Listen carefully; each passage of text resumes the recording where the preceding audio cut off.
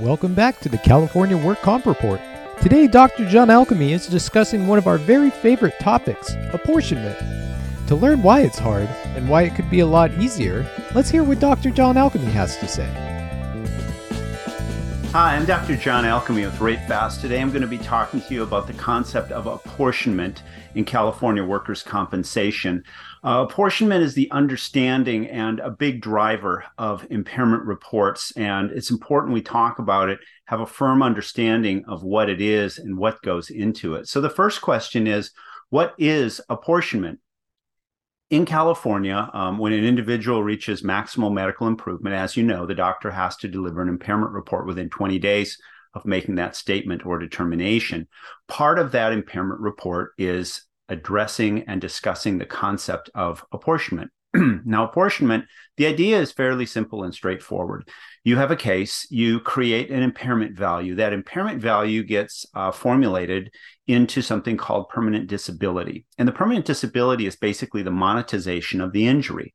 You have a number on an impairment value that is calculated between 0 and 100. That number goes into a formula that has to do with the individual's age, the type of work they do, and out comes a number of permanent disability. So permanent disability is required to have impairment to calculate it, if that makes sense. Now, the doctor's job doing the impairment report is to deliver the whole person impairment. They do not calculate the permanent disability value, but they put in that key element, that whole person impairment, that allows the permanent disability to be created. So hopefully that's kind of clear. Now, the issue is that once that permanent disability has been created, the rules say the doctor has to consider non-industrial contributors that have contributed to the permanent disability of the case. So think about things like someone has arthritis, pre-existing arthritis, and the arthritis has been used as actually part of the calculation of the whole person impairment and the permanent disability. Now, the work injury may not have caused the arthritis, but the arthritis contributed to it. So the doctor needs to determine what percentage of the permanent disability was due to the work injury and how much was due to the non-industrial portion of the arthritis. So, and that has to be reported as a percentage. So the doctor might say, well, of the permanent disability that has resulted from this injury here, I'm saying that 80% is related to the industrial component and 20% to their arthritis. And that's called apportionment. Now, the rules of apportionment are interesting. And there's a lot of errors in apportionment that I'll get to in a moment. But basically, when you're determining apportionment as a doctor under the rules, you can only apportion items, conditions that have caused the permanent disability. So, and you might say, well, okay, what does that mean? And a lot of doctors, unfortunately, don't know what that means. And basically, that means that the condition has to have accepted medical scientific literature to support the basis of it causing the condition. So, for instance, we know that arthritis causes pain. Okay, that's pretty well accepted. What doesn't count are things that may be risk factors. And that's where doctors often go astray, is that there are certain things that are risk factors, but don't necessarily directly cause the condition. So it's really important that we get that straight. It's only things that cause the permanent disability, not risk factors. It gets very confusing when you're talking about things like a bad outcome on an infection and how much the role of diabetes, which was present before the injured worker got hurt, had their surgery, got an infection, how much that played. Now, certainly it is a risk factor, but it's not necessarily a direct cause. And depending on how you find the literature and present it, et cetera, it might be. Another common one is obesity. What is it known to cause? It's known to cause back pain. It's also known to cause arthritis. So we have the issue of obesity as apportionment. And so you need to know kind of what is being claimed for apportionment, and if it's truly a cause, or maybe if it's just kind of like a risk factor. So once you have that kind of straightened out, the doctor's responsible for making that determination for the stakeholders. Now, the question is, why do we keep getting apportionment wrong? Now, my opinion on this is the apportionment, the concept is fairly straightforward, but the instructions for doing it is not.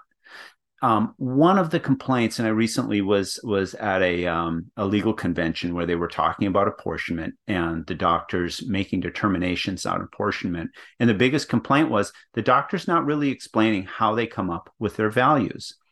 One of the things that I always look for when I'm looking at an impairment report, whether it's primary treater or qualified medical evaluator, is the apportionment values. I think if you look at most reports, the doctor always does sort of a thumbnail split, 50-50, 80-20, 75-25. And how they arrived at these values are never really quite clear. And often what the doctors will say, particularly in deposition or letters, is that, well, this is just my experience. This is kind of what I think. But that's not really good enough.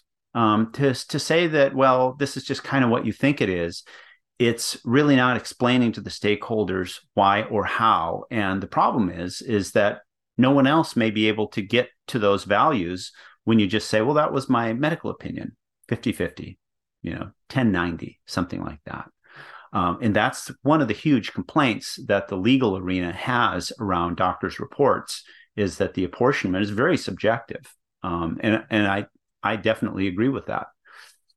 When you look at apportionment, the math of apportionment is that the items that are being apportioned have to be added. In the AMA guides, you'll remember when you're dealing with whole person impairment or upper extremity impairment, these values are combined using the combining table. But in apportionment, you do not use the combining table. It has to be added. So that's another thing that's different about apportionment. And the addition of the items that you're apportioning cannot exceed 100%. So you can technically have a case that has rateable impairment and a calculated permanent disability. But if the rating is all due to arthritis and there's no industrial injury symptoms left over, like they're pain-free, and they're only being rated on the presence of arthritis that was there before they had their work injury, technically that case could be 100% apportioned to non-industrial factors, meaning any residual permanent disability was 100% due to their arthritis that was apportioned. And that's just kind of one example of how it can be done. Now, at RateFast, when we create our algorithms and when we do our science and our research, the AMA guides around certain things, such as arthritis in the lower extremity, they actually have tables or scalars that can be calculated for the different intervals of cartilage loss. And you can also, by reading the tables, understand how many levels or how the AMA guides thinks about apportionment as far as severity. So, for example, in the lower extremity, the AMA guides in the 5th edition looks at no arthritis, mild arthritis, moderate arthritis, severe arthritis, and then a 4th category, bone on bone, meaning no cartilage is left. And so when you're doing apportionment, one of the first things you need to do is say, how am I going to categorize or how am I going to identify these different levels of pathology? And so throughout the AMA guides and the various chapters, there's clues and there's things in the table. Now, the AMA guides was not written as a tool for apportionment. However, we have to use it because it's incorporated into labor code. So, and therefore it is considered accepted scientific medical literature. So if you can base apportionment based on something that you can find and scale or determine a scaler in the AMA guides, that's probably the best place to base your opinion for apportionment. Now, once you start doing those calculations and start figuring out how much is due to arthritis and how much is due to the industrial injury, you can actually come up with some pretty exact numbers. For instance, you might say that the mild apportionment or the apportionment for the mild arthritis in the knee is 7%. And under deposition, they might say, how do you get to 7%?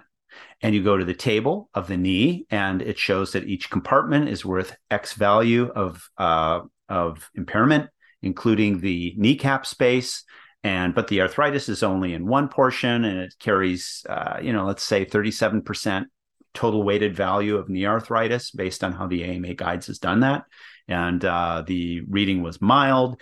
And so therefore 37% of the mild contribution adjusted for the residual industrial symptoms are 19% apportionment. And that is really a very scientific and reproducible way to do apportionment. Now, do most doctors know how to do that? No. Do most insurance companies know how to check for it? No, they have no idea.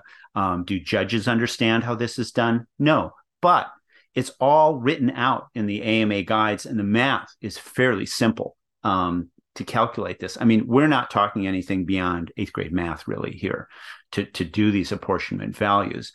And that's really the whole point why RateFast was started. We want cases to be clear, we want it to be consistent, and we want it to be fair when we do it, and we want it to be reproducible. So when a judge looks at a RateFast case and they said, RateFast did this, apportionment 19%, they know that there's actually some science behind it. We did not wet our finger and hold it up in the breeze and decide, oh, this is 17%. No, this is based on AMA Guides weighted standardization for apportionment in permanent disability. And so why do we keep getting it wrong? Because no one had or has a clear pathway to the formulation and the digitization of apportionment. Now, RateFast has been doing this for years. And as more and more of our cases go through the process, we get to see the experience of the disability evaluation unit, what judges say, et cetera, et cetera. And the results are very, very favorable because whenever we get a letter, we can write right back, here's exactly how we got our number on apportionment. We didn't guess. We basically just used the rules and the scalars that were laid out in the AMA Guides and the best practices published in medical literature. So I hope this discussion about apportionment has been helpful, and I hope it enlightens you a little bit to understand A, what apportionment is, B, some of the pitfalls that we have or the problems we have with apportionment that are ubiquitous throughout California in impairment reports, and C, the solution, where you can actually create a very simple, clean algorithm based on AMA weighting and applied with the best scientific accepted medical literature and come out with apportionment that's really valuable and fair that all stakeholders can accept and move forward with case settlement.